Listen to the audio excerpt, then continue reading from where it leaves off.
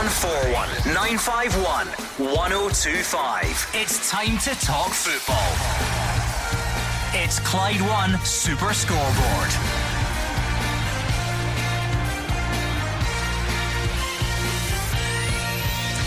Good evening and welcome to Clyde One Super Scoreboard as we look back on a big weekend of Scottish Cup action. Celtic are through to take on Livingston after they saw off St Mirren and Partick Thistle in dramatic fashion respectively. Rangers beat Scott Brown's Ayr to set up a quarter-final tie at Hibs, and Aberdeen, Kilmarnock and Morton Hearts make up the picture for the last 8. I'm Gordon Duncan, and joining me tonight you have Kenny Miller and Rodger Hannah. And it could be a big week in the Premiership. Gordon, Rangers could go top of the table with a big win against Ross County on Wednesday night. Your own boys, Motherwell, could bounce back by moving 7th if they can win or get a draw at Aberdeen on Wednesday night. And of course we've got, as you said, a great Scottish Cup quarter-final draw. Morton's reward for beating your boys, a home game against Premiership opposition in Hearts. Derek McInnes goes back to Aberdeen, and the two games they're already talking about as the Kenny Miller derbies. Hibs v Rangers, and of course Celtic v Livingston. Everything's a Kenny Miller derby when he's played for so many teams, but we did say this is the stage of the Cup where it gets a bit real for teams, doesn't it? Yeah, I mean, again, it was a good weekend. I mean, no too many. Obviously, we had the shock on Friday night, but again, was it really a shock in the form that Morton were in, going down there at the Capital? It was always going to be tough for Motherwell, but yeah, the other games pretty much went as according to plan. Obviously, took Livingston extra time. Again, I didn't think that would be too much of a shock. I actually felt there was a lot of good Championship, Premiership matchups. Premiership teams obviously came out on top for the most part. 0141 951 1025. You know the drill. Pick up that phone and let us know what you want to discuss after the weekend. If we start yesterday and work our way back, Celtic fans, you are through quite clearly. It was a professional job, a 2-0 win. What did you make of it? Is that the type of performance you expected? Is the performance getting there? Is there still a long way to go? Did you still see things that you didn't like? Brendan Rodgers has had a few strong words to say about the negativity surrounding the recent run of performances, I think, rather than results. So what was yesterday like for you? Is that the level you're looking for, or is it still a good bit short? Let us know on 0141 951 1025. Maybe you don't care. Maybe it was all about the result, given that it was a cup tie, a knockout game. 0141 951 1025. A bit of doubt about the future, maybe, of Leah Labada as well. Rangers fans, on paper it was supposed to be a more straightforward tie. So did you learn anything? Could you take anything away from it? What jumped out for you? We saw Cortez and Diomande in from the start. Are you liking the look of what you're seeing? Do you have high hopes? There were a few controversial moments within that game as well you might want to discuss. It was inevitable, really. Scott Brown, will he call him into the mix? It was bound to have some talking points there. And anything else that tickled your fancy from the weekend? Partick Thistle fans, maybe? How frustrated are you? 2-0 up, cruising, losing out at the end of extra time. And look, you've had all weekend to get over it, and I'm sorry to reopen the wounds, but Motherwell fans, we have to. Morton fans, you can come on and gloat if you want, but Motherwell fans, where did that go wrong? How big a blow is that? And give us all your thoughts on the Friday night game as well. 0141 951 1025. Call us right now if you can, and we'll do our best to get you on next. To whet your appetite though, let's dish out some awards. Result of the weekend, please. Sorry Gordon, but I have to go back to Capello. Friday night, the only Championship winner against Premiership opposition in the Cup. Morton beating Motherwell, and they thoroughly deserved it. Yeah, I was going to rule out Friday night from the awards, but I suppose that's abuse of power, I think. Kenny, what would yours be? I'm going to go for Davy Martindale and Livy in a real tough moment in the league. No wins in 17 games, 2-0 down against a decent Partick Thistle team, but managed to fight their way back, get back into it and get into the quarter final of the Cup. Don't mind that at all. Go on then. Goal of the weekend. I think you had some good choices, by the way. Well, we did a notable mention for Kerr McInroy in the game I was at, Thistle against Livingston, a scorcher from 30 yards, but 30 yards pales into insignificance compared to 70 yards. Don't know whether you've seen it in social media. Finn Ekrapont of Stranraer scoring from his own half to complete a win over Clyde. And listen, if you've not seen it in social media, get on Twitter, it's worth watching. I have to say, it's not, in fact, I was going to say not often, it's probably not ever that Stranraer have been given goal of the weekend, but I think it is right. I mean, it's well in his own half, ably accompanied by some brilliant local commentary from Stranraer TV. Have you heard it? I have not. Just the type of chaos that deserves to go along with a goal like that. Let me play it for you. That goes to Finn Ekrapont. Right, deep possession. Ekrapont has a go. What Finn Ekrapont has won the game. How many yards was that, Brian? Goal by Finn Ekrapont. My goodness, Finn Ekrapont. Goal of the season from Finn Ekrapont. Wow. 48 minutes of the second half. Finn Ekrapont seals the 3 points, and surely even Stuart Luke should be congratulating him on that one. He seen Neil parry off his goal. He went for it. And he scored! Listen, you can't argue with that. Not only goal of the season, but the most times that someone's name was mentioned in a goal commentary as well. Finn Ekrapont. Well done to you. Goal of the weekend for Rodger. What got your nod? Dorrans. Inverness. Sorry, it was a ball for Cammy Kerr kind of swung, and just the technique. I think he's actually side-footed it, controlled it, bent it right at the far corner on the volley. Wonderful finish. Shame it was a consolation, really, wasn't it? It was a great goal. Okay, howler of the weekend. Let's get stuck in there. Well, that was at Firhill, and Thistle were 2-0 up, and the start of Livingston's comeback was from a corner that was never a corner. It was never even close to a corner. Not only was it a goal kick off Bruce Anderson, I think it went off Bruce Anderson's hand, so it can either have been a goal kick to Thistle, a free kick to Thistle, but the corner was awarded, Livy score, and the rest is history. See, by nature, I want to say to you, a wrongly awarded corner is your howler of the week. And that's why VAR should be looking at it. But I get your point, because it proved to be quite costly, and VAR wouldn't even have looked at that anyway, for the record. But anyway, right, go on then, your howler of the weekend. I think the head knock up at Dundee on Mellon, allowing that game to continue. When again, by the way, last week we heard endangering the opponent so much. For that just to be allowed to play on was a bit of a mistake. Yeah, I don't think Tony Docherty was too happy either. And what we left with, top man, top performer of the weekend, who's getting the nod? I'm going Newbley for the game. For my result, I thought he looked very, very lively in the game. His first goal as a tap-in, a striker's finish, sniffing about the goalkeeper, but the second goal, the movement and in the audacity, just toe poke it right in the top corner. I'll go Joel Newbley. Don't mind that. Not to mention, we know Majowski's good, so when he scores a couple of goals, it's not noteworthy. We know Shanklin's good. When he scores two as well, it's not noteworthy. So I'm going to rub it in. Andy Halliday's not here to defend his corner. Dougie Emery, a man who has had his troubles in the past with Motherwell fans, and how did he enjoy knocking them out in the cup on Friday night?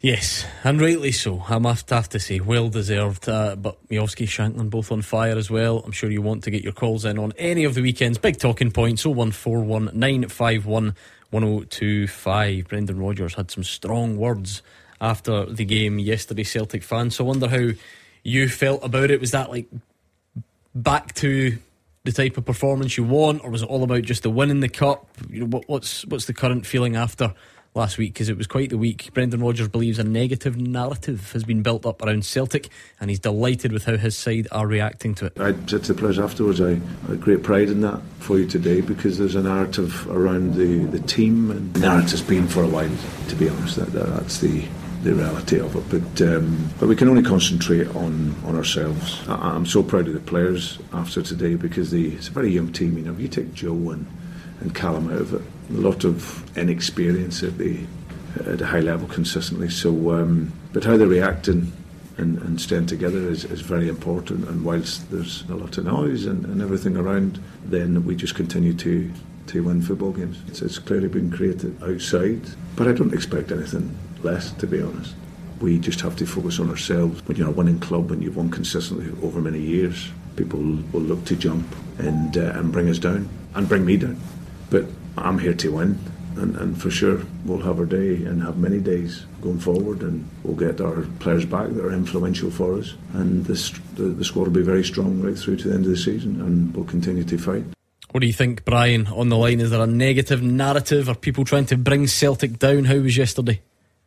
Well, yesterday was a day at the office. It was good. It was back to some sort of cohesion between the team. That's been a wee bit missing. I mean, you know, like at the end of the day, we need perspective here. I mean, this is a team that has won so much, and I don't want to go on about, you know, knowing how to win, but we've got 13 cup finals from now to the end of the season, and to win the league, if you win 1-0 in 13 games, you're winning the league. But some Celtic fans, I want to make 2 points. because I only want to deal with my own team. We need to galvanise.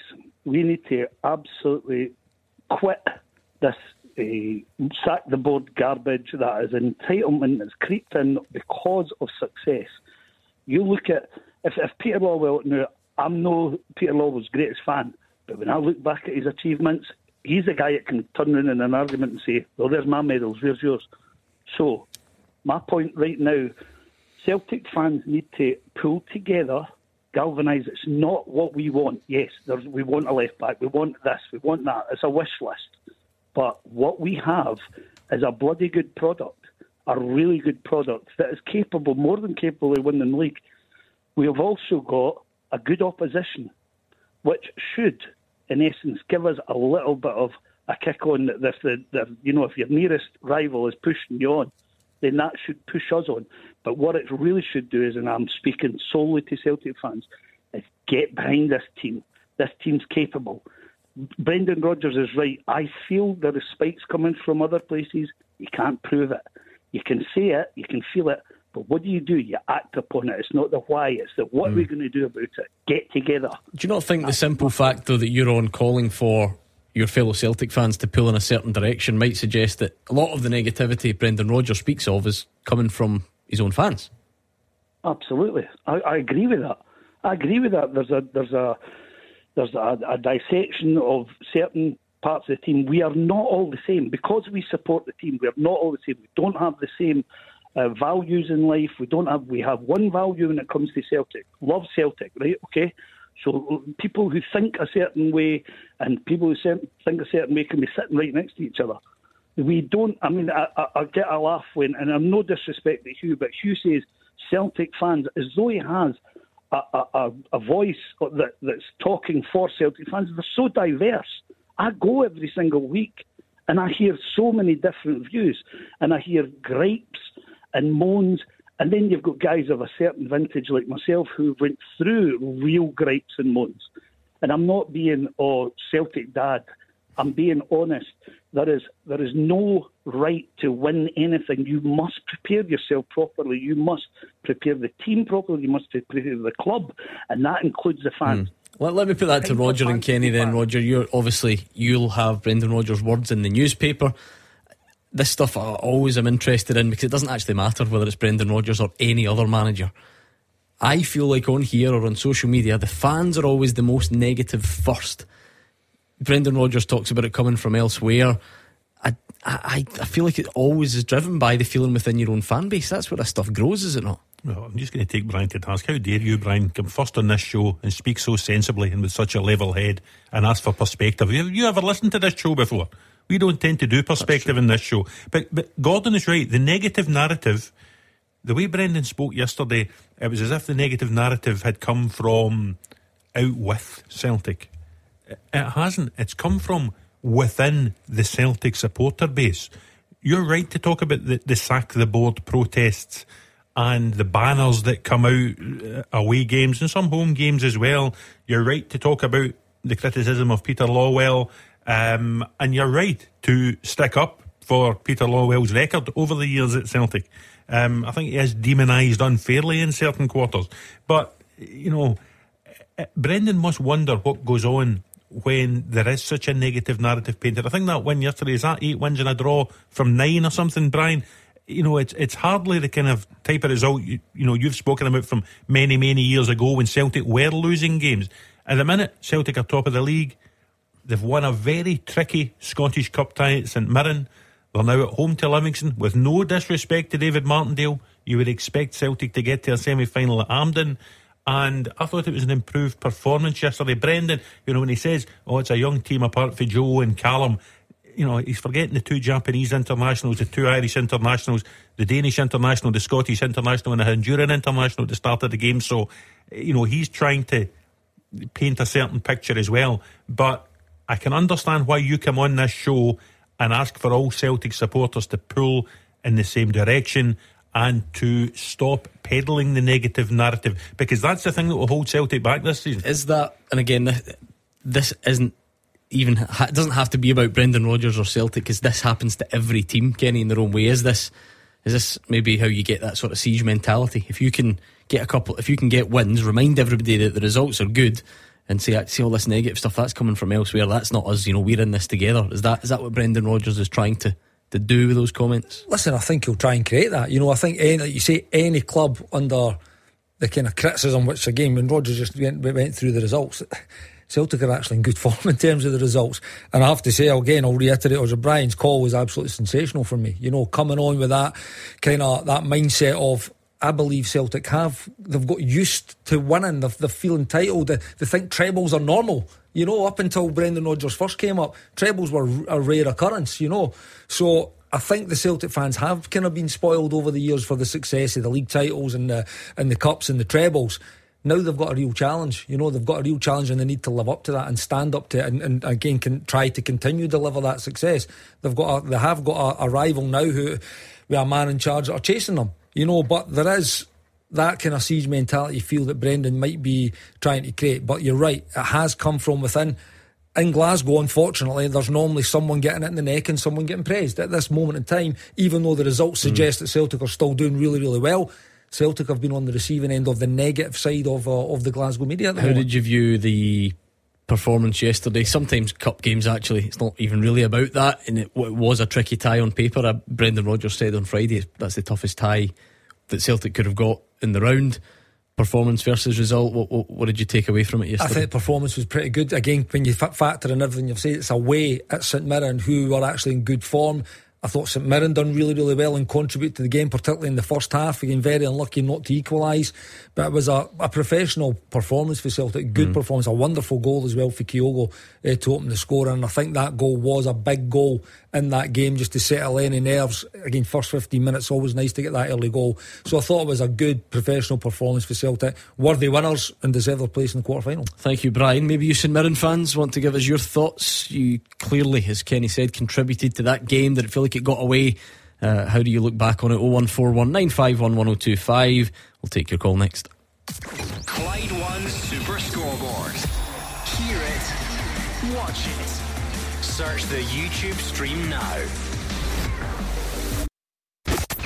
You are the voice of Scottish football. Call 0141 951 1025. Clyde 1 Super Scoreboard. Your Monday night review. It was Scottish Cup weekend. We had a couple of league games up and down the divisions, if they take your fancy, but I suspect there was enough in the big cup games to keep us going here on 0141 951 1025. Paddy is a Celtic fan on the line. How are you, Paddy?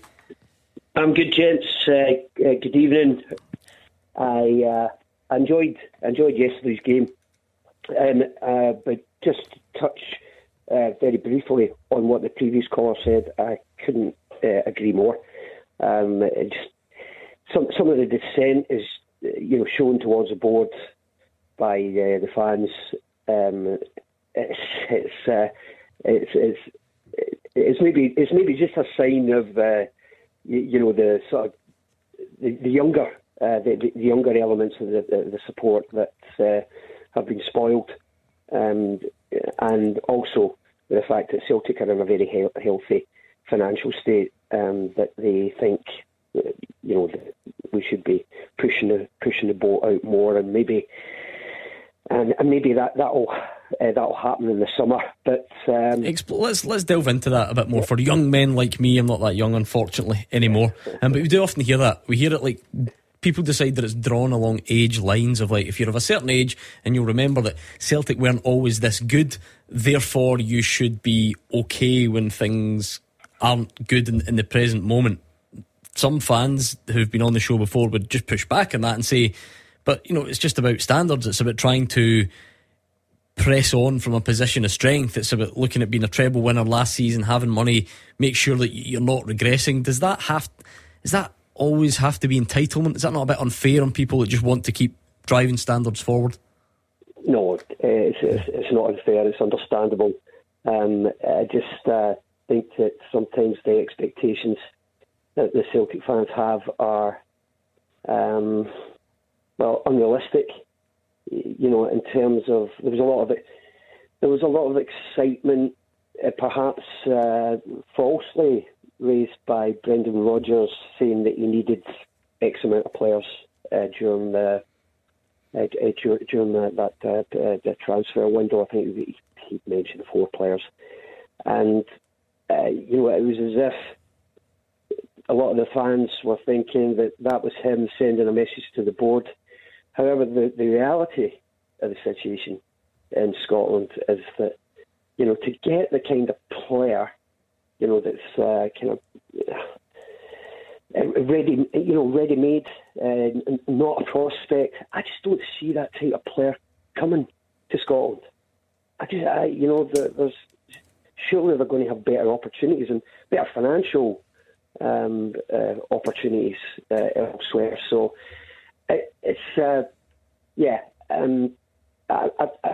I'm hoping. Obviously, we're going to have a better transfer window in the summer.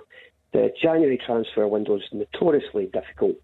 So I think it was probably Brendan Rodgers didn't help the situation by maybe raising the expectations. However, he's right in what he said in was it today's press conference and saying we're in a good position. We are in a good position. It's a young team. It's a young team, and there's players there. Ideally, maybe the defence, for instance, the central defence. A lot of credits went to the likes of Scales and Welsh. They do a good enough job domestically, but there's always a mistake in them, and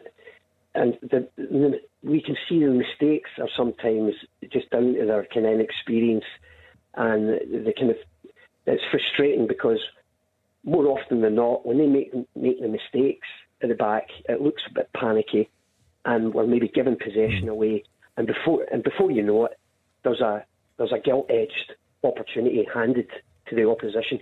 Let's look at some of them with the guys. I wonder if is Bernabei getting better? I feel like he's been written off, and sometimes we do that. We just pick an opinion, if you like, and everyone wants to stick by it. I wonder if he's maybe grown into it slightly, looking at performance yesterday. So at least a bit of praise for him, which you sometimes don't see. He was probably better than his previous performance. I didn't think he was great at that game up at Aberdeen. Better yesterday. I still think when Greg Taylor's fit, Greg Taylor will be back in the team. I still think Celtic will look for a left back in the summer window, but from where he was, he probably is getting a bit better, Gordon. But is that also because he's getting games now? It's the first time he's probably had any kind of run of games. What was that, his 4th straight start yesterday? So he's now, and by the way, I know it's through injury, and Greg Taylor is on the way back, and he will come back into the team, but he's new. I don't need to go in and be this incredible superstar to hold down my position. He's going to play. He's going to have a run of games, and maybe he feels a little bit more confident and comfortable within the team. And there's no doubt the more you play, the better you're going to become. Particularly when you're a player that's actually came to Celtic. Again, young player, a lot of money spent on him, and he's just not settled. He's not settled in the fact that he's just not had game time. He's not been able to nail down that starting slot. So now he's had this wee run of games. I think it's on. Listen, you would need to be, in my opinion, if he hadn't, then I think that would have been it. Had he not kind of started to progress and you've seen at least a bit of praise, like you say, off yesterday. I thought he was okay yesterday. Definitely better in the previous game. So, it would surprise me if he hadn't. Listen, he's playing for Celtic with good players about you. You should be able to go and play that role, particularly when the majority, I would say his best stuff's probably when he's looking to move forward. You're going to be attacking for the most part against when you're playing for Celtic. So there's no doubt they're going to look for a left back summer. There's no doubt Greg Taylor will come back into the team, but I think the outcry again, how bad even our own Dazzler had written him off. So I think he performed pretty well in the game yesterday. I think that area of the team yesterday, Kenny, Brendan Rodgers will take most satisfaction from, because for various reasons it turned into Ralston, Welsh, Scales and Bernabei. Now last season when Celtic won the treble, it was Johnson, Carter Vickers, Starfeld and Taylor, and those lads, 3 of them were in reserve and 1 was on loan at Aberdeen. So for those 4 lads to be thrown together in the team yesterday and to keep a clean sheet against a very accomplished St Mirren team, Joe Hart had to make a couple of saves, a couple of dramatic clearances, one from Welsh I remember in the first half. I think Brendan Rodgers would be content with their performance yesterday. What did you make of the fact Kyogo scored, Paddy? How important do you think that could be? He obviously played as well as Adam Ida. Yeah, I'm glad you brought that up. I was saying that to your producer earlier, and yes, I'm quite excited by the prospect of Ida and Kyogo, with a partnership and their understanding growing week by week. I like Kyogo playing in that deeper role. You've seen glimpses of it in the past. Scored a wonderful goal in the Derby match in the early part of the second half when he got that great strike from outside the box. And then when he came on, I think it was Aberdeen game, he came on and he was running at defenders, running at them from a deeper, and he's so quick, he's so skillful, and that's like a breath of fresh air. That's the edge of the seat stuff. And I thought, well, why don't we go with that? Because a lot of the defences are kind of, they know what Kyogo can do when he's playing, in the front line. They know, and with him playing in a deeper role, they don't know what to expect. Yeah, it was certainly different, Kenny. I wonder what you thought in terms of Kyogo probably needed a goal. He's doing all right in the cup because he scored against Bucky in the last round, but I think his last league goal was that Rangers game, I would imagine, unless I've missed one. Is that something Celtic can do going forward, or what did you make of it? I must say, I've said quite a lot of times when I think callers have came on and put that, Celtic should play two up front and Kyogo to maybe play that a little bit withdrawn. What I do think is it does take away for that constant threat of Kyogo's movement when he's on that last line, and that's where he lives. And how many times have we seen him make those movements early, potentially be offside, but the ball goes wide and he gets the cut back and he's there already for the goal. I think it takes away something there, but I also think it's because they've maybe not had the guy to play up front. I think Ida now could maybe be that guy. And the one thing, Kyogo's movement has always been very, very good. See, when you're making that movement from deeper, it's even harder to mark because the defenders are more got their eyes on the striker or even the wingers that are maybe moving. So when you're coming for that little bit withdrawn position and making that run, again, arriving in the box late like he did for his goal, it's very, very hard to mark. And like Paddy says, he's so quick and sharp that he's always going to probably buy that half yard. I think it will take away for the goal threat. I don't think he would get as many goals from that area, but I think he showed, and again, it's something maybe I didn't think he could do.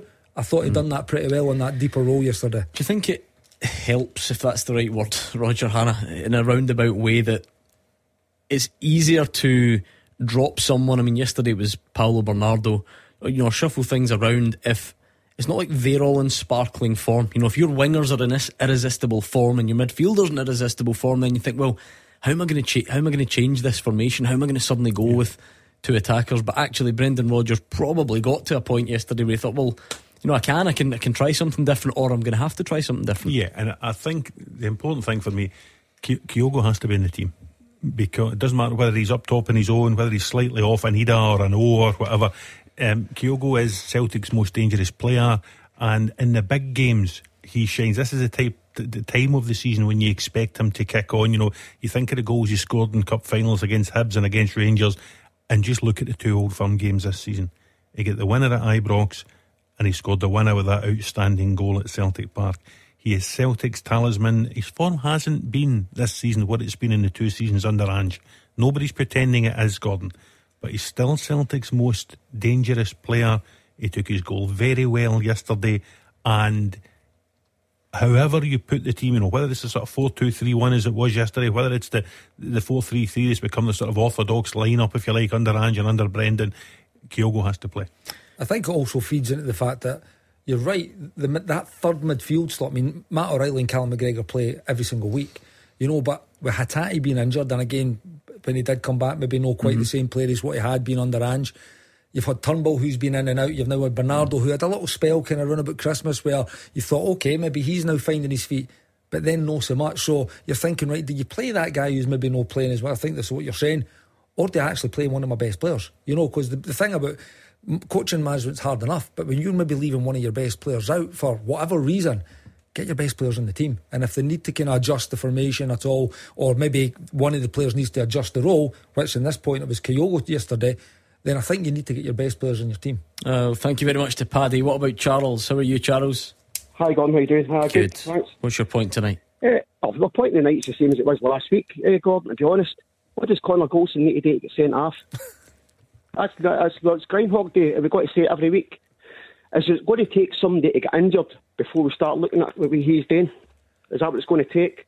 And so thereby, are the SFA or the referees, the officials, are they putting people in danger by letting him away with it every week? That's a second violent challenge. Well, usually I think it's handballs people moan about, so there's no violence or dangering to be had there, but we are on to a different argument maybe this weekend. What does Connor Goldson need to do to be sent off? Should he have been sent off this week, I think is the fairer question. You need to look at all these things in isolation, so leave all the previous stuff before. All the furore after the game on Saturday night was Scott Brown criticising Willie Collum for not flashing a second yellow card at Fabio Silva. I actually thought the worst challenge in the game was Connor Goldson's challenge. The two Fabio Silva challenges, there may be yellow cards and maybe not yellow cards. I think it would have been harsh to walk for those two challenges alone. But the Connor Goldson challenge, I thought he was out of control, and I thought the Ayr United player did him a real favour by standing up and trying to continue the move in the break forward, for Ayr as they pushed for the equaliser at that stage. Didn't think it was a clever challenge at all. I thought it was probably worse than the one Dujon Sterling got the red card for the previous week. And it was definitely worse than James Bolton's for St Mirren against Dundee. So listen, it was out of control. I think we're talking about it before the show. See, when a player takes a heavy touch and the immediate reaction is to try and go and correct that heavy touch, refs usually sort of, that gets their antenna going, usually refs, absolutely, because it's a telltale sign that there could be something coming here. I thought he was very, very fortunate that VAR never came. Well, listen, it must have had a look at it, but we never seen there was any check. There was obviously no call to go to the monitor. I thought he was very, very fortunate that he never got called to the monitor, because that was, for me, it was lungy. He did look out of control. He was trying to correct the mistake, and I think there's no doubt the players helped, though I think it was Silla who just kind of moved through the challenge, and he could see an opportunity to send Anton Dowds away 1v1 with John Souttar, with Connor Goldson out of the game, and he stood up and he then released his teammate to go and get an opportunity to score. So there's no doubt, again, the reaction of the fans would have helped had there been a number of opposition supporters there, but I do think Connor was pretty lucky in that occasion. I guess these are the bits, Rodger, you'll never be able to take away. There's that other debate about, okay, so what, the players have to go down to get, and then that's why they go down, so that decisions go in their favour. But their player obviously just thought he could carry on, and when there's no noise from the crowd, you don't really notice it at the time. You just don't. I guess that's human nature. The argument would be that, well, that VAR's there for things that you don't notice at the time. Are we to assume there actually wasn't that much contact, and that's why the player was able to continue? Does it matter if there's not that much contact? Well, because that's what I was going to say. The one Kenny mentioned, James Bolton, has got none really. Very, very little contact. Actually, Dujon Sterling, I actually thought that was a red card under the rules, just because of the pace. Yeah, but again, very, very little contact. So we can't say there was very little contact with Connor Goldson and Roy Silla, because the two previous ones were red cards for very little contact. I think they're agreeing with you, Charles. That makes a change to get everybody. Well, it just shows you now. It just shows you, but it doesn't. And in terms of not much reaction, it's the ref's job. Sometimes you see a goal going in, not when you're watching something, and if somebody scores, like a wee team scores, and the stadium's deadly silent, but it's still a goal. The referee sees it goes in. He's watching. He's watching the game. Is what I'm trying to say. No, I get that, and it's not. Look, the rules are the rules. I just mean there must be there's a human nature part of it. Me, as an example, watching it is not something that really catches your attention to. You go, let me see that, let me see that again. But then that's what VAR's for. Well, you be honest, when I seen the challenge, I was like, see, you know your stuff. I just going to see the player carrying on. But you could see, and I think when you see the stills there, again, it looks really, really bad, because you've got Connor Goldson's foot probably halfway up. I think it was Silla's shin. But see, when you actually see it in real time, his foot also does kind of move in between his legs as well. So, like you say, there might be not as much contact as what that still shows. But there was very, very little contact in that previous two that we talked about. What you need to do tomorrow, Charles, is phone again and say it's Groundhog Day. No, don't. Let's not do it. Thank you, Charles. Let me tell you about this before we go further. Clyde won. Now might be that could be a nice transition into the Rangers Ayr game, if you so wish. Rangers fans, what did you make of it? We saw starts for Cortez and Diomande. Are you excited by them? What did you take away from that one on Saturday. But before we get to that, it's a rollover on Make Me a Winner, because last time out we got a hello instead of those 4 life-changing words. Just think, what would you do if the call came your way? I mean, the first answer to that should be, I would say, make me a winner. But I mean, with the money, £122,000 tomorrow, you need to be in that draw. So text yes to 61025. Texts are £2 plus your standard network rate. You can enter at Clyde1.com with online entry at £2, or call 0330 880 4523. Calls charged at a standard rate as well. It's over 18s only. Entries since Sean won on Friday have rolled over, and all the other rules for this network competition can be found online. If you get the call after 3pm tomorrow, answer within 5 rings, say make me a winner, and the £122,000 would be yours. Text yes to 61025. 0141 951 1025. This is Scottish football's league leader, Clyde One Super Scoreboard. Kenny Miller and Rodger Hannah are here on the usual number. Good to see you've made it. You're no doubt one of those that stayed up all night watching that NFL nonsense last night. A wee bit guaranteed. A wee bit weary, I have to say. Take the day off today, did you? Yes, I did. Watching that. Yeah, a day off to watch a day off because he's going to be watching the because he's the gaffer, that's why. It's a bit professional. Right. Was it worth it? Yes, it was. Was it really? Yeah, it was a terrific game. Absolutely terrific. Yeah, what was terrific about it? Just everything about it. Patrick Mahomes and the Kansas City Chiefs won the Super Bowl. He's now won 3 in the last 5 years. On each occasion, Gordon, the Chiefs have been 10 points behind, and he's basically carried them on his back to 3 Super Bowls. And 28 years of age, he, if anyone can challenge Tom Brady to be the greatest of all time, it will be this guy. I thought you were going to give him Man of the Weekend at the start of the show. How was Usher? Usher was good, actually. Was he, I have Rodger to say, Hannah's a big Usher fan, apparently. You won't be surprised to know I'm not wholly familiar with his back catalogue. Right, okay. However, I was watching it and it was good. The longest ever half-time show. The players, because he was on so long, the players actually had to come out and do a warm-up again at the end of Usher's set. But very impressive. And, you know, Taylor Swift has now taken NFL to such a different level. Hugh Keevins was texting me about it earlier on today. No way, he wasn't up at that time. No, well, he was, but only to use the facilities. I was going to say. And he was asking about Swifty, as he referred to. Well, we're glad Rodger's here after his late night anyway. Right, what about Stephen on the line? How are you, Stephen? Evening, how you doing, guys? Good, good. What's on your mind this evening? I've just heard about the previous caller there bubbling about Goldson and not being sent off for his rash challenge, but I just want to know what you guys think of the 2-footed challenge that Burnaby done yesterday. Was that not worthy of a straight red? I didn't hear him mention that at all. Yes, this is peak Super Scoreboard. What? Talk about one of our players should have been sent off. I think you'll find one of your players should have been sent off. Burnaby, did he take a risk?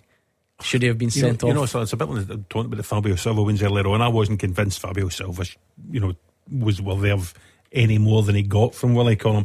I'm not too sure about Burnaby.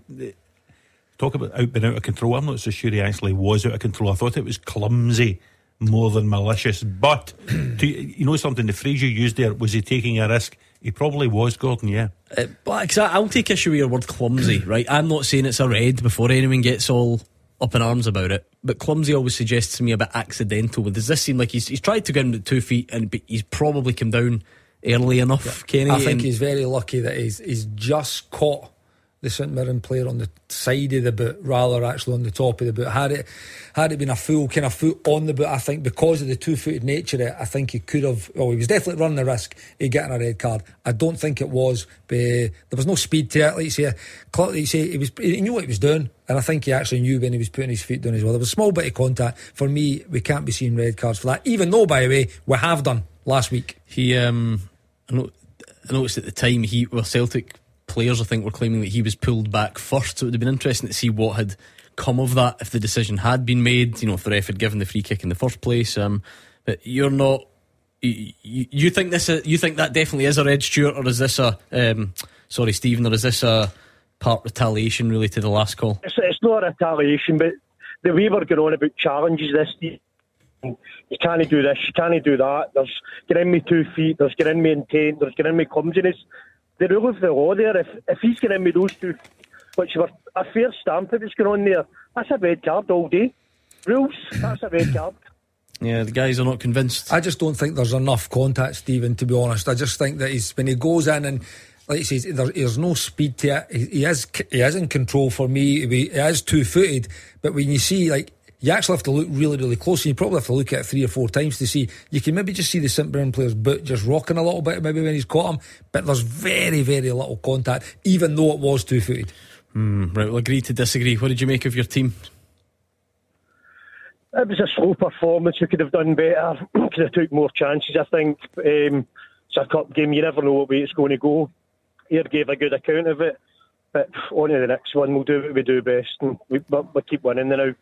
Yeah, I think that's fair. You have to cup ties sometimes. You just get through them and look on to the next round. Of course, it's an interesting tie. Rangers got away at Easter Road, where they do have a good record, it has to be said. But again, on paper, you're looking maybe for the home tie and so on. Do you know what I'll do? Squeeze one more in, I think, before the news. So thanks very much to Stephen. What about Stuart?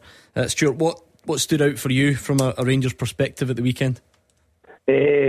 Oscar Cortez. I thought he was absolutely fantastic in the first half. You know, he was fast, direct. The first thought in his mind was to get by the player, which he did a few times. You can clearly see he's got an eye for goal. And I think, like, with a good few more games under his belt, he'll become a real asset for Rangers. Yeah, Kenny, there'll be the usual caveat. It's probably a good fixture to put him in from the start. It's at home against lower league opposition. But again, cliche time, you can only play what's in front of you. Were you impressed? I was, but I was also impressed in the couple of cameos that he'd made in the previous games as well, the league games. Agree with Stuart. I think he's got that 1v1 ability. Again, you've seen that when he came on against Aberdeen on Tuesday night as well. I just think he's a different proposition to the likes of Matondo and Sima. I think he brings a lot of the qualities that they've got into one player. You know, Sima's maybe not the dribbler and the ball carrier, but he's got an eye for goal. Matondo's got the pace and that ability. Again, he's maybe not got that eye for goal, that composure. I think Cortez looks like he could be, and it's only early to say, you're looking at 3 appearances, 1 start. He looks like he could be one of these. The best of both worlds out of those two. For me at this moment in time, yes, because I've also seen when you watch the game, and yes, it's against Ayr, but like you say, you can only play against who you're playing against.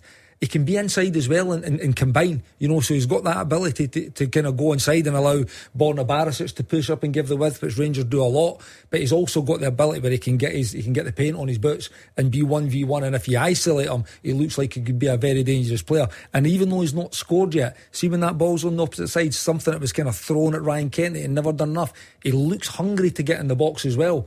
I think there's been really good signs. I agree with Stuart. In the early part of his Rangers career, I think there looks like he could be a real good player for Rangers the second half. Closest look we got at Mohamed Diomande as well. Stuart, early impressions there?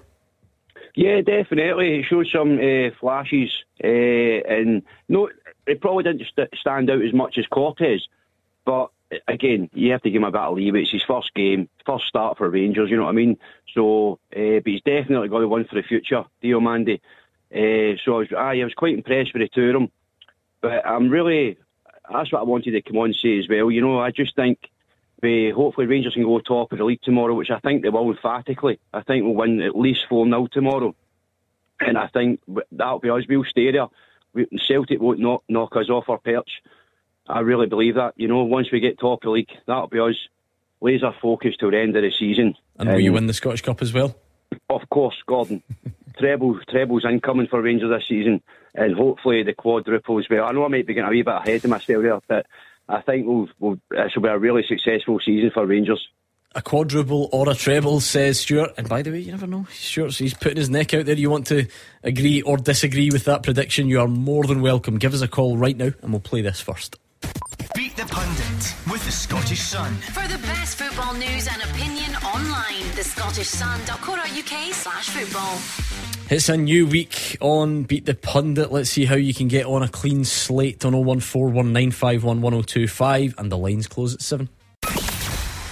Tackle the headlines. 01419511025. Clyde 1 Super Scoreboard. Kenny Miller and Rodger Hannah are here. They are looking back on all the weekend's biggest talking points. If you think we're missing some, put us right, give us a call. We've obviously looked at Celtic's trip to St Mirren yesterday, touched a bit on Ayr's trip to Ibrox just before the news. Have you just gone into hiding? I understand the feeling, Motherwell fans. It was the only real technical shock of the weekend if you're looking at the lower ranked team knocking out the higher ranked team. So where did it go wrong? How much does that one sting? Maybe you Morton fans want to come on and praise the job Dougie Emery's done. 0141 951 1025, and we'll play this first. Beat the Pundit with the Scottish Sun. For the best football news and opinion online, thescottishsun.co.uk/football. Right, it's a new week on Beat the Pundit. I think it was a fairly comfortable win for the pundits last week, unfortunately, but hopefully that changes tonight. Noah is in Prestwick. How's it going, Noah? Not bad. An Ayr United fan. What did you make of the game on Saturday? I mean, we weren't too bad, but I mean, we were never really going to go to Ibrox. I'm surprised them, I didn't think, but we gave it a go. I think that's a sort of fair assessment, Roger. We know you are sympathetic to all things Ayr United. Yeah, everybody would have been predicting a heavy scoreline. It wasn't that. Is that just what you take away from it? Yeah, it was nothing like a heavy scoreline either. I think Scott Brown will be very content with the performance. A couple of flashpoints he wasn't as happy with regard to Willie Collum, but it's been a decent enough start. The win at Hampden was good.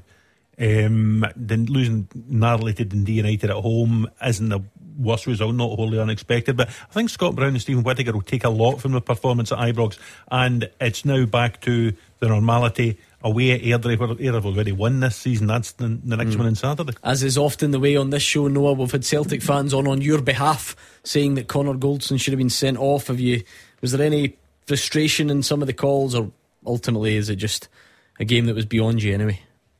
I mean, I doubt it would have made too much of a difference, but I mean, when you see the challenge back, I'd say probably should have been sent off, but it's just one of those things that sometimes it'll go for you, sometimes it won't. Yeah, you're very understanding, it has to be said. Now, what I really want you to do is to go studs up on Kenny Miller or Roger Hannah tonight if you can. Heads, it will be Kenny Miller. Tails, it will be Roger Hannah, and it is heads. Kenny up against Noah in Prestwick. So we'll give Kenny some greatest hits radio. I've just dropped my pen, that must have looked really good on the live stream, but I've got a spare one, so let's give Kenny some music to listen to.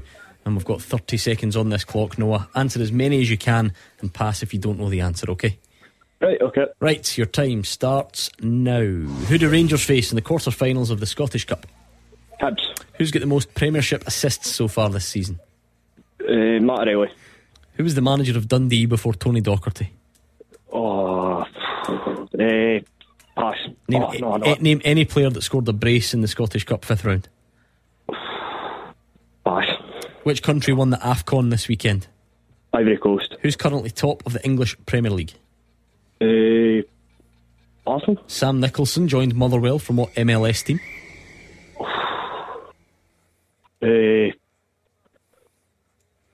Atlanta United. Okay, let's bring back Kenny. Can you hear us? Me and Roger just what are you 50 two cent here? Honestly, 50 cent? 50 cent in the club. On the greatest hits radio. I couldn't believe it. Started the day with Usher, finishing it with 50 cent. No, I'm going to have to look into this, because obviously when I'm speaking, for those on the live stream, unfortunately when I'm speaking the camera will be on me, so I was reading the questions, hence why you could see me, but surely one of those other cameras has picked up Roger Hannah and Kenny Miller bobbing along to 50 cent. That's going to be 50 cent in the club, love it. We will have failed. Taking me back to my Wolves days. If that was that a big theme tune for you back then? Absolutely was, was yeah. it? Yeah, back in the day, yeah. Did you link that to like an era in your life? So that would have been the big song at the time when you were at Wolves, yeah. on the dressing room? 2001, 2002, yeah. Ish. Were you team DJ? No, Jolien Lescott would always be on the decks. Loves a bit of DJing now, actually. Does he? Does, aye. Is there always like one designated person at any club you go to that sort of takes control? I think at Rangers it'll probably still be Tav. He loves being on the musical choices. Similar genre? Aye, yep, good. These modern footballers, Roger. None of that. Bangers. What bangers? Would Gordon DL have a bit of Joe Longthorne and Tony Christie? What was his gym playlist again? Oh, it was absolutely horrendous. There was there not some Dolly Parton or Kenny Rogers on it as well? Like that. Yeah, blanket on the ground or something. Oh, anyway. Billy Joe Spears. Right, let's get Kenny the same set of questions. You ready? Yep. 30 seconds on the clock and your time starts now. Who do Rangers face in the quarter-finals of the Scottish Cup? Hibs. Who's got the most Premiership assists this season? Palmer. Who was the manager of Dundee before Tony Docherty? Gary Boyer. Name any player that scored a brace in the Scottish Cup 5th round. Miovski. Which country won the AFCON this weekend? Ivory Coast. Who's top of the English Premier League? Liverpool. Sam Nicholson joined Motherwell from which MLS side? Colorado. Who was the last team out with the Old Firm to win the Scottish Cup? St Johnstone. Who were the top ranked side drawn in Scotland's Nations League group? Pot 1 side. Croatia. Noah. He sounded pretty confident. Oh. What do you think? Oh, he's done me there. Wow, let's find out. Rangers face Hibs. You both got that. That's like what you could have won, Noah, unfortunately, as an Ayr United fan. I think a calculated, educated guess, you went Matt O'Reilly, but it is Luis Palma. He's got 9 Premiership assists. It's quite good going, actually, isn't it? Didn't realise it was that high. The Dundee manager before, Tony Docherty. Noah, I think you said Gary Bowyer. You knew it, but you passed first, didn't you? So, yep, 3-1 Kenny. The players who scored a brace at the weekend were Miovski, Shankland, which is just like it's becoming predictable now, isn't it, that those two score every week, and Joel Newbley. Kenny keeps going. Ivory Coast won the AFCON. What a story that was, Rodger Hannah. Fantastic, yeah. Binned their manager mid-tournament, lost 4-0, sacked their manager, and went on to win the thing. Well, they were virtually out in the group stage. You only sneaked through as one of the, I think, the last of the 4 best third place teams, because Ghana lost a goal in added time. They still sacked the manager, and the caretaker got them through, and they won it. And a great story. Sebastian Haller scored in the winner after everything he's been through. It was an incredible goal as well. Yeah. We've not had anything close to that in Europe drama, have we? Spain binned their manager the night before a tournament or something, didn't they? Yeah, because they thought he was going to Real Madrid afterwards. But mid-tournament, and then gone and won it. And I saw Mohamed Diomande going into the Rangers training ground today, resplendent in his Ivory Coast top, rubbing it right into Leon Balogun. Yeah, Leon Balogun didn't like it. Right, who's top of the English Premier League? It's Liverpool. Kenny keeps going. He's got everyone right so far. Sam Nicholson joined Motherwell from Colorado Rapids, and St Johnstone were the last team out with the old firm. It is an 8-2 victory. Let's have the last 2 questions, see if we can get to 10. I thought I got that one, Sam Nicholson. I thought he had moved. I know he was at Colorado. I don't know if he had went to You're going for the 10. Minnesota. Am I right in saying you've gone for the 10 before? Yeah, but fell short. And still remember the question. Might be the same one, maybe, hopefully. So weirdly, the only person who I think's got the 10 is Hugh Keevins. Yeah. And he's got a mug to he's a what? Yeah, well, he has got a mug to mark the occasion. Can we get the tense music? Do we have that within our capabilities? A bit of tension like that. Oh, there we go. It is as well. Where are we? What one have I missed out? Name either team that played in the Scottish Championship over the weekend. Dunfermline got beat 3-0. I only get 9 questions here. 1, 2, 3, 4, 5, 6, 7, 8. No, what question have I missed? Have I missed a question out? Because you got Croatia right. Oh no, but you never counted that one. You never gave us that. Oh, so it's 9 anyway. So you got 9 in real time. It's on flames. That's sensational. That's a 10 then, there as far as I can see. Bosh. Yeah. Hibs, Palma, Dunfermline, Bowyer, Miovski, Ivory Coast, Liverpool, Colorado, St Johnstone, Croatia. Oh, there we He's go. done it. Kenny Miller. Well done. Me and you, my partner. I was going to say, like that, with no disrespect, I know he'll be listening and he'll be texting in, and he'll be raging. That like diminishes the achievement. I'm sorry, but there we go. Well done, grudgingly. Yep, can't knock that. Different class. Yep, and you can never go for the 10 because you start on -1. There you go. So unfortunately, -2 coming up, maybe. No, for you. No, absolutely he's not not. Played in a while. He hasn't. Right, no hard lines. Listen, what can you do? You run up against a man in form. I mean, nothing I can do there. Brilliant, good man, Noah. That was Noah in Prestwick. 10141951 1025. Give us a call, let us know what's on your mind. Weekend Cup action, I suppose. Rodger Hannah would be hoping someone calls about the Super Bowl, but you'll be banned, you'll be kicked straight off. Because you're a man of many sports, you're the most multi-sporting pundit we've got, I think, because most of them are quite narrow-minded, for want of a better phrase. I was also waiting on your howler of the weekend being the TMO in the rugby on Saturday. I mean, we've got enough drama with VAR on our hands here. Yeah. And everybody keeps telling me that, listen, do you know what we need to do? We need to take a leaf out of rugby's book. You can hear the communication. It's clear. Everybody knows what's going on and everybody just accepts it. I don't think so. Yeah. I watched it and I actually had it on my laptop as I was at Firhill on Saturday. Oh, did you? Thanks for concentrating. Yeah, but look, I was alerting you to any possible drama. If you remember, I texted you in to say there's a VAR at the Rugger. Technically, and this won't be a popular opinion, technically they got it right, because you can't see the ball grounded. You can. How do we know there's not a French hand under it? I don't think there was. I don't think there was, but technically they got the decision right, even though I think they probably get it wrong. I'm not having it, sorry. I mean, just disagreeing for the fun of it. Anyway, 01419511025. That's you had your 10 seconds of rugby for the year. So let's get back to the football. He has his text. I did it first, says Hugh Keevins. The Nokia has been straight on. I did it first. Nokia's been busy today. Taylor Swift in the afternoon. Oh, honestly, beat the pundit tonight. See that phone, like the drama that it causes. You would think the fact that it's a very simple phone with very limited capability. So he comes in last week. Now, as we know, for all of you who read his Sunday Mail column yesterday and disagreed with it, you will know he's a columnist in the Sunday Mail. And it turns out, I must, no offence if he's listening, I don't know who, it's somebody at the Sunday Mail, some sort of editor or boss of his or whatever, and he had somehow accidentally on the Nokia blocked this person's number. He had added him to like a barred call list, so it meant when one of the only people whose phone calls actually matter to Hugh in a week was phoning him, it wouldn't ring. Like you could see if you were looking at the phone that it was ringing that it wouldn't make any noise. And of course, I'm some sort of personal technological wizard to him, and I'm actually quite limited in these things. But compared to him, he thinks I'm, Bill Gates. So sat with the Nokia.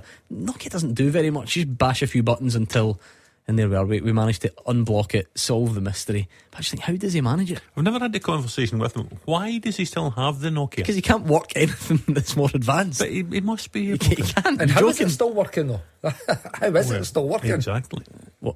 Him or the phone? The phone. No, the phone, right. Anyway, 01419511025.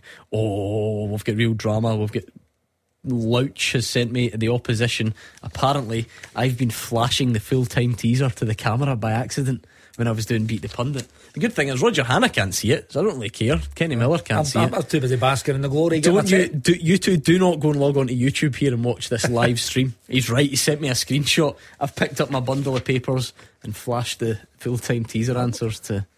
We'll be getting a WhatsApp in shortly with the answers, don't worry about that. Jeez. Tell you what, this live stream, it's hard going this. I have to think about things that otherwise wouldn't have crossed my mind. Anyway, we'll go back to the phones.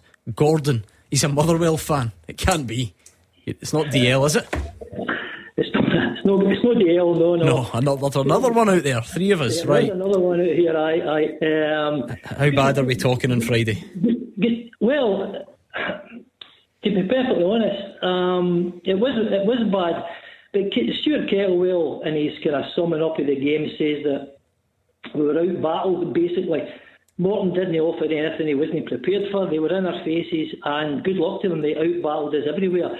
But the team he put out was young Lennon Miller in the middle of the park with the wee Polish guy who's quite a neat and tidy player. But I didn't think a rainy windy night at Capello was a place for a young ball player or a Polish guy who's quite neat and tidy. I thought it was for Andy Halliday and Callum Butcher to be in the middle of the park, battling against the likes of Power. We've got Theo Bear up front. The odd long ball were tossed up to him. Now he's a big unit, no bad finisher. However, he's got zero aggression. And Big McGabby at the back was the same. George Oakley bullied him all night. Now, for Stuart Kettlewell to come out after the game and say, they didn't surprise in any way. We were out battled. We were out battled because he didn't put the right players, the right personnel in the right areas. So, for me, I just don't know where these comments come from. You should be thinking of that before it and no afterwards. Yeah. Davor, as we call him, is Macedonian, just for accuracy purposes. But I take the point. That's who you were referring to. I've seen that pointed out a few times. Lennon Miller is a wonderful footballer, and Motherwell have been desperate to get him back in the team, as you would be. I've seen it floated that of all the fixtures, if you were going to put him back in for one, it's maybe the kind of least likely one that you would go for. Do you see any merit in that, or is that hindsight? I think the decision would be taken because Andy Halliday played so much football, having not played a lot of football before, if you know what I mean. He'd come off as well earlier in the Ross County game on the Tuesday night. This change itself didn't surprise me. When Stuart Kettlewell picks that team, Stuart Kettlewell picks it thinking he's got the Premiership quality to beat the Championship hosts. But as I said in the show on Saturday, Gordon, if ever there's a football team in the image of its manager, it's that Morton team with Dougie Emery, because they scrap for everything, they snarl for everything, they back each other up, they've got a terrific, ferocious work ethic, and Motherwell just couldn't deal with it. And you knew from the moment, a handful of minutes in, when Alan Power skited that Motherwell midfielder up in the air, and he got up with a big grin on his face. You knew Motherwell were up for it. Sorry, Morton were up for it, and Motherwell couldn't match that. What do you think, Kenny? Our esteemed colleague, Mr. Halliday, there's obviously a reason he's not here tonight. Motherwell probably did look a bit better when he came on, but again, I don't think he'd necessarily, as Rodger says, is able to go and play all those minutes. He's not that old, Andy, is it? He's been battle hardened now. Obviously, he's been operating bench cam for the full season. Yeah, listen, I think hindsight's a wonderful thing, isn't it? Again, and there have been such a clamour to get Lennon Miller back into the team because of his abilities and because of how good a prospect he is. Potentially now looking back on it, Stuart Kettle, I think maybe they could have flipped it, maybe got Andy Halliday in there, or Butcher for that matter, because he wasn't in the midfield. Get them in there, win the battle, and if they can get their noses up, then you can maybe get the younger ones on at the end of the game. But hindsight's an amazing thing. Andy Halliday played a lot of football, impacted the team already. I'm sure whatever team Stuart Kettlewell picked would believe that they were going to be good enough to go down to Capel and win that game. But with the one change, Miller for Halliday, that team had beaten Ross County 5-0 on Tuesday night. Yeah. If Stuart Kettlewell goes and makes half a dozen changes and puts Callum Butcher into centre mid and plays John Obika up top, and it's Halliday in there when he's not 100% fit, and they lose, or he gets injured because he's played too much that week. People criticise and say, why did you change that team? You've just won a Premier League game 5-0. So to a certain extent, damned if you do, damned if you don't. And by the way, just beat with the better team. That's what I was going to say. It's also a simplistic look, isn't it? Because it wasn't Lennon Miller's fault that Motherwell lost that game. Not even close. On the night, the better team. Yeah. Gordon, how much? I mean, how much does it annoy you, that defeat, or how would you quantify how big a blow it is? The guys are rightly talking about hindsight being a wonderful thing, and it is a wonderful thing, but Stuart Kettlewell said on Wednesday or Thursday in an interview, we've got to buck for the battle here. But when you have to buck for the battle, you've got to have the personnel who have got those attributes and get them on the park. Andy Halliday has played a lot of football for somebody, but he should have been on at the start and maybe get taken off, and there maybe was a wee bit more space in the game. By the time Halliday came on, the tone of the match was already set. That first 15-20 minutes in a game like that is so important for you to dig away at them as well. What I would say, Gordon, if you're looking for any crumbs of comfort, I thought Motherwell looked better when Halliday was on, and when Adam Devine came on, I thought Devine did well for the Motherwell goal. I thought the boy Buyabu on the other side, when he came on, looked okay. I wondered if the fullbacks that finished the game will start the game at Pittodrie. I think there's every chance of that. I think getting John Obika fit again, I know he only got a handful of minutes, I think that will help take the pressure off Theo Bayer, and I think moving forward, I think there will be changes, and Lennon Miller's getting fit, that will help as well, because he's a very good player. The first goal, obviously Liam Kelly won't want to see it again, ever again. Stuart Kettlewell spoken today and sort of defended his goalkeeper.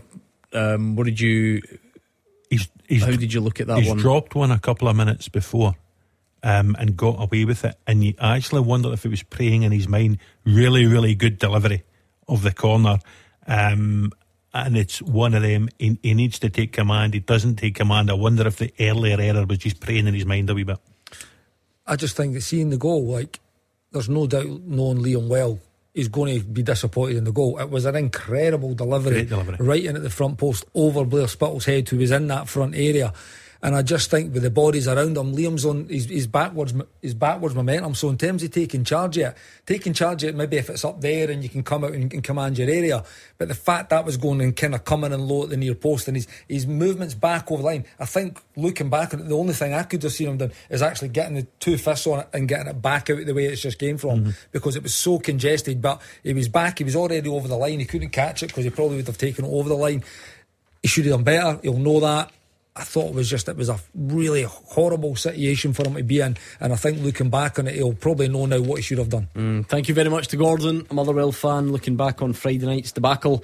Plenty of time for your calls, whether it is on that one, maybe go back.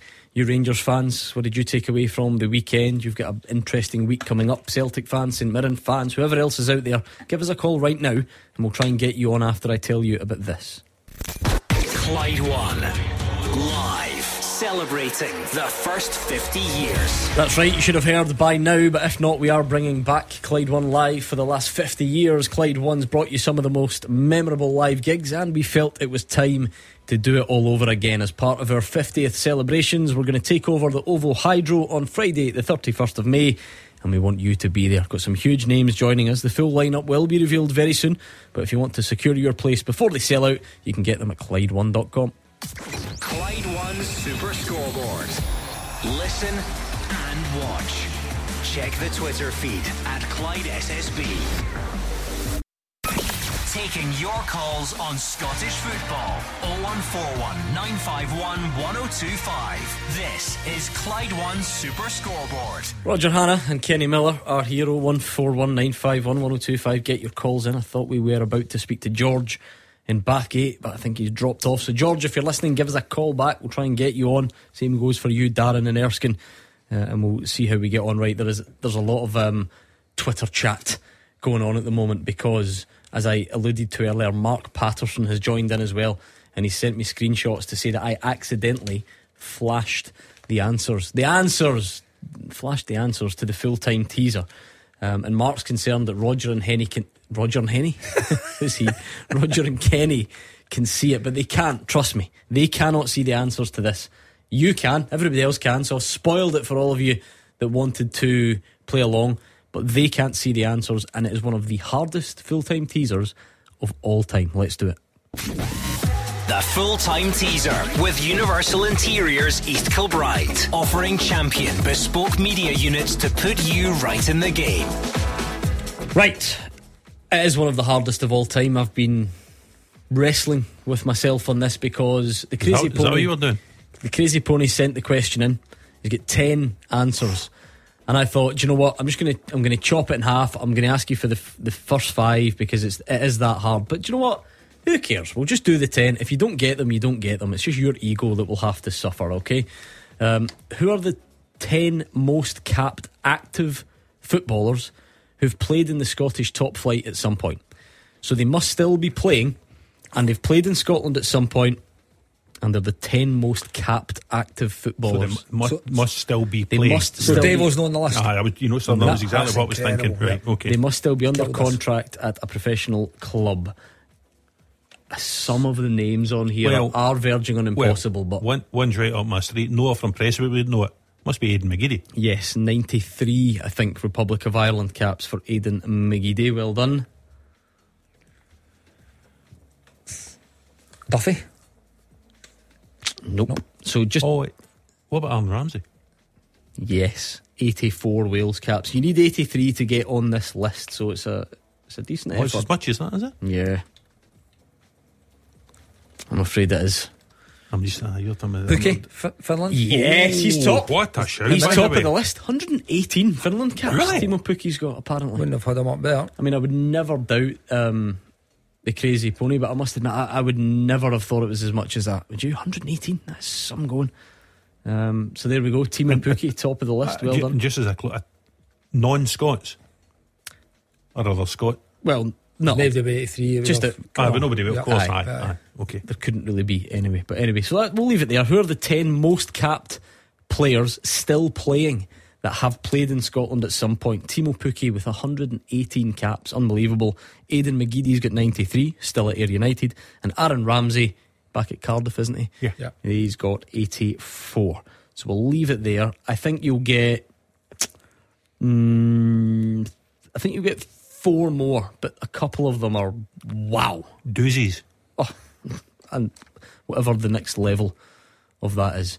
Right, 0141 951 1025. Give us a call. Let us know what's on your mind. We can revisit earlier topics if you want. Rangers fans, what did you make of Cortez, Diomande? In fact, the last Rangers fan we heard from said you were going to win the quadruple. So I wonder what you make of that on 0141 951 1025. Celtic fans, we were discussing yesterday, was all about that result. Was the performance better? How did you view it? Brendan Rodgers says that the negativity is coming from elsewhere and it won't bring Celtic down. They will have their day, he says. And I wonder how you feel about where things are after quite the week, wasn't it? Going back to the transfer window on the Friday, Pittodrie on the Saturday, getting it over the line late against Hibs and then winning in the Cup. 0141 951 1025. Give us a call right now. We've had Motherwell fans on, not too happy. What about you St Mirren fans? You feel you're really giving it a good go? Is that fair? Sometimes can you just take them on the chin? Are we still in such a place in Scottish football where the gulf is there to the extent that St Mirren can actually play pretty well and Celtic might even still be a little bit off it, and yet that's still not enough? Is that what we saw yesterday? You know, I think St Mirren are right at the top of their game, and it was always going to be a tough game for Celtic. I think Celtic were done enough to win the game. I thought they were pretty comfortable at the moments. Obviously they had their moments. I mean, St Mirren, particularly early in the game, they were throwing balls into the box, they were making Celtic defend. I'll be honest, for me that's what teams need to do to Rangers and Celtic. They need to get the ball forward, they need to get the ball in the box, they need to ask the likes of Goldsons and that inexperienced back line of Scales, Welsh, Ralston and Bernabei, they need to make them defend. You know, and I thought they actually done that pretty well for times. There was always going to be moments when Mandron was going to get on the end of things, or a set play would come in like Gogic did, and he turned and hit the crossbar. Oh, he was unlucky, wasn't he? Very unlucky. His overhead playing really well. He had two good opportunities, but again, it kind of typified for me how you need to actually go about your business when you play the Old Firm. You need to get the ball forward. You're looking for the set plays. You're looking to kind of put a lot of pressure on their goal and make them defend. And I thought Celtic stood up to it.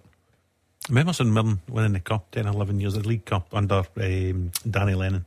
A really good team. John McGinn, Stephen Thompson, Kenny McLean and the like in the team. And there was a team that you scored the winner in the League Cup final, Gus McPherson's team. Good St Mirren teams. But this St Mirren team the last 2 years is going to have back to back the highest finish in a league by a St Mirren team in 40 years, Kenny. Yep. It's a magnificent achievement by Stephen Robinson and a magnificent achievement by his players. And they did really, really well against Celtic yesterday, without the Cup. Beat Celtic last season at St Mirren Park. Got a point at Celtic Park as well. This is a good St Mirren. This St Mirren team is better than the current Aberdeen team or the current Hibernian team. No doubt about it. So it was a good performance by them yesterday. And it says a lot for Celtic that they went and won there with a limited amount of fuss. Yeah, I mean, I suppose it is easier in theory when you're at home, but did it show that you don't always have to sort of sit and accept your fate? I think Stephen Robinson said they press Celtic about as well as anyone has in his mind. Listen, I think if I recall a cup, was that game last year where St Mirren actually went to Celtic Park and really went after them. I think they ended up losing 4 or 5 actually, but it was like 3 or 4 really, really late goals. They've done it a couple of times. Yeah, so he's got a blueprint of how he needs to play. But see, when you're at home and you've got that kind of that tight kind of little stadium, and it was like the pitch is not great either in terms of Celtic trying to pass. I think going after them a little bit when they're trying to play out. Again, it was talked a lot on the commentary about they're losing. Even Callum McGregor was getting the ball nicked off him in the middle of the pitch because they're front foot. Again, see when you've got the players to do that. Kieran Abakis plays in there. That's his game. He absolutely loves getting all over people. Again, he probably has a few fouls where he was probably riding his luck not to get booked early, but he just loves getting in and making contact with people, nicking things. He's really aggressive. So they've got a good team. They've got good players within that team. And like I said, I thought, particularly at the start of the game, they were asking Celtic a lot of questions. Of course, Kwon couldn't play because he's on loan from Celtic, which is just that's the way we tend to do things here. Did I not see Bayer Leverkusen? Yep. See that game at the weekend? Yeah. A Bayern Munich loanee at Bayer Leverkusen scored against Bayern Munich in a top of the table clash. What about the third goal at the weekend? Oh, certain Jeremy Frimpong. Great goal, great celebration. They're going to win that league. I mean, and Xabi Alonso's going to take over at Liverpool. I know we're totally different from anywhere. Imagine that scenario here. I mean, you wouldn't get a loan between our top 2 teams anyway, but then playing against the parent club and scoring in a crucial game at the top of the league. I've always thought that rule was a bit of a nonsense. I just let them. But then when you see episodes like that, you think, no, you've got to get that clause in there. What was a nonsense, if you remember, in the last round of the Cup when Rangers went and won at Dumbarton, Dumbarton, the young goalie, Hogarth on loan from Rangers. Both teams were willing to allow the lad to play, right? And the SFA blocked it. So that's nonsense. Anyway, back to the phones. Ricky is on the line. How are you, Ricky? I'm alright, Gordon. Thanks for taking my call. Evening, Kenny. Hi, Ricky. Pleasure, Ricky. What made you call tonight? I was listening to you earlier on and they were talking about the Golston tackle.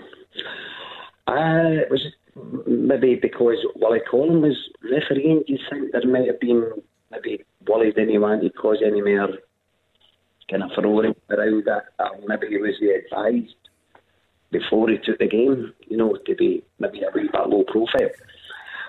And also, I'd like to say to Celtic fans, listen, calm down, we are doing fine, we are sitting top of the league, okay, maybe not on Wednesday, but we're sitting top of the league, we're still in the Scottish Cup, and we've got a lot of players out, and it just goes to show how good a manager Brendan is, that he put that team together against a very, very good St Mirren team, and they came out 2 goals, clean sheet.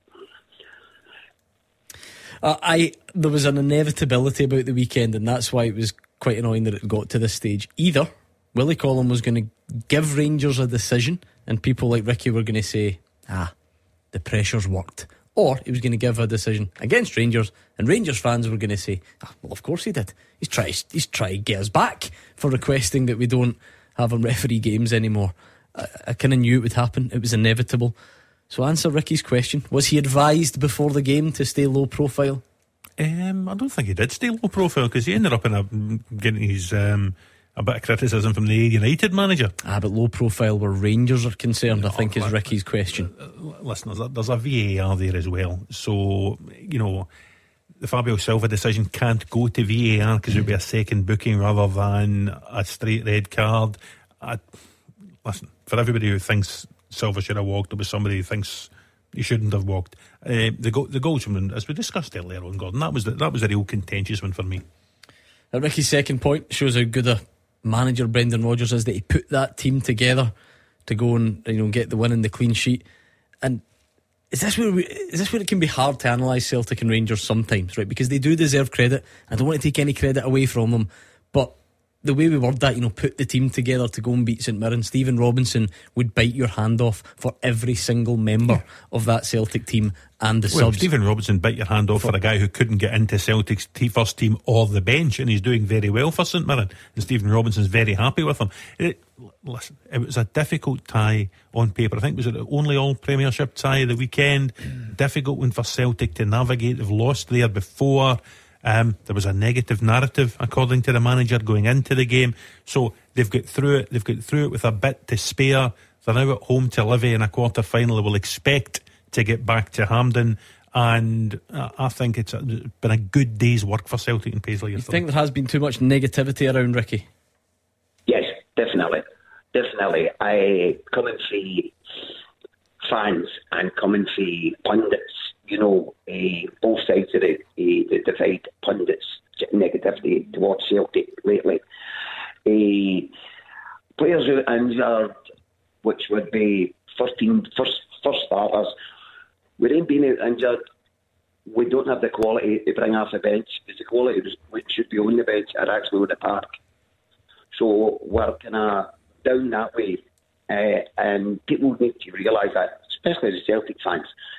Neil Labada, which I'm not so sure that the boys should be put in that position, going out to, especially Celtic Park, going out to a section of support that are flying things that to me should be flown in a football park anyway. So I think Neil Labada will end up going at the end of the season because of this. Yeah, it's a really delicate issue, Roger. There's no, what we always do in Scottish football, we all dive in two-footed, and we've all got our opinions, and what Ricky thinks shouldn't be flown, other people think should, which is, again, totally up to them. Can we all agree that for a young man, he's in a very difficult position, Lee Alabada? So Brendan Rodgers said, just for the background for anyone who hasn't seen it, he was left out entirely yesterday. Brendan Rodgers says he's not in the right frame of mind. He is a young man miles away from home, whose home country is involved in a very high profile conflict, one that the nuances probably are going to be lost on Clyde One Superscoreboard, but he's having to deal with a lot of pressure from back home. For what it's worth, when he came on in the midst of it, I think the Celtic fans gave him personally a big response to say we're with you and whatever. That doesn't mean it's very easy for him, and it doesn't look like he's going to be able to play a part really at the moment.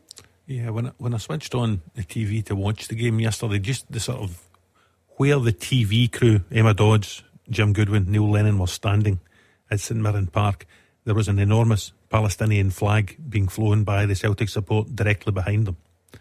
Now, if I were in Leila Bada's shoes, I'm pretty sure I wouldn't be in the right frame of mind to go out to my work when that kind of thing was happening. Now, I don't want to get drawn into, as you said, Gordon, where the rights and the wrongs and all of this lie. Middle Eastern politics is not my specialist subject, but I can fully understand if Leila Bada does not feel in the right frame of mind to play football at the minute. Yeah, thanks Ricky. Thanks for your call tonight. 01419511025. If you've any thoughts on that, Leila Bada, do you think is it best for all parties? Can you see the club and the player parting ways, or can you see this situation being recoverable? Let us know. What about this question? The one I've accidentally been showing off to the camera, but the guys haven't seen it. Who are the 10 most capped players who've played in the Scottish top flight at some point, but they must still be playing, like Teemu Pukki, Aidan McGeady and Aaron Ramsey? I always fall back in Daz's advice. Yes. There's always a goalie. Good. And the two guys who always get answers in some of these questions, because it was so bizarre the way their careers have gone. Somebody used to play with Falkirk. Yes. So it's either Kasper Schmeichel or Tim Krul. I'm going to go Kasper Schmeichel. Yes. Well done. What about Key? Yes, 110 South Korea caps. There we go. Got that many? Yeah. We'll get the rest of the answers next. Clyde One Super Scoreboard. Hear it, watch it. Search the YouTube stream now. Number one for football in Glasgow and the West. 0141 951 1025. Clyde One Super Scoreboard. Rodger Hannah and Kenny Miller are in the building. There is still time for you to squeeze a call in, so if they've annoyed you, and let's be honest, they probably have, give them a call on 0141 951 1025. Who are the 10 most capped players who've played in the Scottish top flight at some point and are still playing? Teemu Pukki, Ki Sung Young, Kasper Schmeichel, Aidan McGeady and Aaron Ramsey. I would have bet my life that they would be the first 5 you would get, because the remaining 5, wow, outrageously hard. We should have just left it at 5. There's one. I've got hopes for you on one more. Is another goalie. Yeah, I think I actually didn't come in for that way. I was just thinking of going through the nations, thinking of the Japanese lads. Yeah. So what was the lad Kawashima that was at Dundee United? Eiji Kawashima. I don't think he was particularly successful at Dundee United, but nevertheless he does have 95 caps for Japan. Would I be right in thinking there's a former Motherwell hero of yours then? Oh, I mean, you'd be stretching it. Are you like tongue in cheek with that? No, because there's a former Motherwell player on it, but I'm only inspired by this because my colleague at the Scottish Sun, Kenny MacDonald, still does reasonably regular interviews with him on European football matters. Estonia. Right, he's not here. How have you got this? Because Kenny MacDonald still stays in touch with him. That's why. Why? He did something. I don't know. He did something in the Sun not that long ago with him, because it's Henri Onnier, isn't it? Yes. And I think Kenny refers to him as Hank. As you would. Why? Yeah. Henry Annier to people in this part of the Onnier. world. But the correct pronunciation, Henry Annier. He played for Dundee United as well. Hibs, you did did spell it Hibs? Yeah. 92 Estonia caps. Hibs. What about them? No, I was about to say right. Hibs have had some overseas. Yeah, there's players. Like honestly, I said the 4 remaining were tough, but the 3 you're now chipping away. It's not our friend, same name as you, Kenny Miller, celebrity Hibs fan. He used to bang on about the boy that took that free kick to Gambia and left by Paku Jabi. Paku Jabi. I couldn't quite get his name out there. I was there that day. That was tremendous. Roberto Carlos free kick. So this Hibs signed a fullback called Paku Jabi, and the thing was he was apparently the Gambian Roberto Carlos. It's quite high praise. So he just hits free kicks for 45 yards. And Hibs got the perfect free kick. It was miles out, and he's ran up from behind the goal. He's done the stut and he's ran the full weight, and then he just scuffs it and it just drags, and the camera goes in his face and he gutted. Nearly hit the corner flag, didn't it? Oh, it was awful. I was working for the show that day. Anyway, it's not him. There are 3 remaining that, to be honest, are just ridiculous. I think one of them was a former Hibs player, but just ludicrously hard. Anyway, anything else that you want to discuss? How big a win can that be? Is it all about cup progression for Livy, or can that be the wee shot in the arm that they maybe need to take into the league? Listen, I certainly hope it's a shot in the arm that they need, but they won the previous round, you know, and still kind of fell back into their league form. Maybe the manner in the win and the kind of resilience that the team's shown. Again, Joel Newbley getting a couple of goals. If they're going to stay up, he's going to have to be in top form. Or if I say stay up, even get back into it to give themselves a chance of staying up, he's going to need to be in top form. So you just never know. A win can do incredible things. Again, that long run, that 17 games is still there. It's hanging over them going into this weekend. So like you say, you hope it gives them that little kick-start to kind of move into this last 13-14 games and at least make a fight of it. We've not had any Thistle fans on the phone, Roger. I do wonder what will frustrate them more, the wrongly awarded corner that cost them the first goal on the way back to the 3-2 defeat, or maybe taking off Brian Graham, Stephen Lawless at 2-0. Did that send out the idea that the game was won? Yeah, I'll go back. Chris Doolan, the Thistle manager, came in to speak to us after the game on Saturday, and before a question could be asked about it, Chris Doolan volunteered. Do you know what? I've got that answer on my sheet. Let's hear from Chris Doolan. This is what he had to say. To lose so late is a sore one. I think by then you think it's going to penalty kicks and it's a bit of a lottery, but to lose with, I think it's 20 seconds to go or whatever it was, is a real sore one. But there's lessons for us to learn, I think, and for me to learn. Making 2 subs early on, probably in hindsight I took them off too quickly. I'm not somebody that will shy away from it. If you make a mistake as a player, you put your hands up. If you make a mistake as a manager, you put your hands up. So I do think, looking back, taking off Lawless and Graham as quickly kind of affected their shape a wee bit. The other subs were kind of enforced in terms of people were starting to pull up with tight calves and hamstrings all over the place, but it shows both teams were the same at that point. You know, it shows you that the intensity levels of the game were so high. Both teams were desperate to win, and it was a real physical challenge, but just gutted that we didn't get through.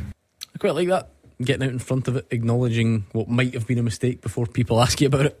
Yeah, listen, I think it shows obviously a maturity that he's willing to take responsibility. Again, it also takes it away from the players a little bit, because ultimately they're the ones that are on the pitch. I just look at the substitutions and the timing, and that's what he's kind of referring to. I look at Brian Graham and think the first goal's like it's a set play. Where would Brian Graham have been at that time? Would he have been middle six in there to attack it? Would he have been man marking someone? Again, one of their obviously most experienced players, their captain, a good size about him. Could he have affected that? So again, these are all things that will be going through his head, and it's ultimately cost him. And again, you've only got to look back to the end of last season and what happened at the end of that kind of capitulation towards the end of the playoff game as well, conceding late goals. It'll be something he won't want to be making a habit of, kind of these throwing these 2-goal leads away. Okay, we'll leave it there because you've got work to do in this teaser. I do feel like these are like bonus answers, right? These are just verging on impossible. We're looking for the 10 most capped players who've played in the Scottish top flight, but they must still be playing. Timo Pukki, Ki Sung Young, Kasper Schmeichel, Aidan McGeady, Iji Kawashima, Aaron Ramsey and Henry Anier. This is where it starts getting like who's he territory. So I'm happy you've done that. For me, you've done the work, but to show off, can you get any more? I'm trying to think. I'm out unless that Paku Jabi team. What about the boy that played with Honduras? Claros. He's a Gary's pal. George, is it George? The pit bull, they called him. You need to get out more. Is that it? Jorge, would it be Claros? Or George, yeah. Georgie boy. Yeah. Georgie boy Claros. Boy. It's like the GBX in here. Jorge Claros. What a show that is. Of all honestly, those Hearts boys that came over. Stop it. Is it Macaulay Innes? No. Chesnauskas? No. Novikovas? Yes. No. Arvydas Novikovas has got 93 Lithuania caps. Somebody must have had that for Lithuania. Last one. And I keep saying this, but now genuinely, even you can. I don't care how smart you are. I don't care. Hold my hand. I don't care how sad you are. Brain thoughts. I don't care how sad you are. You're never getting this one. What, because Sandor Puri of St Mirren in Estonia? I hate you, Roger. Oh my good God. Sander Puri. I've actually never heard of some of them. 3 St Mirren appearances. Can I just say to you, I hadn't heard of him until I saw it in the back of Gordon's sheet. Did you actually see it? Lovely. We're back tomorrow at 6 o'clock.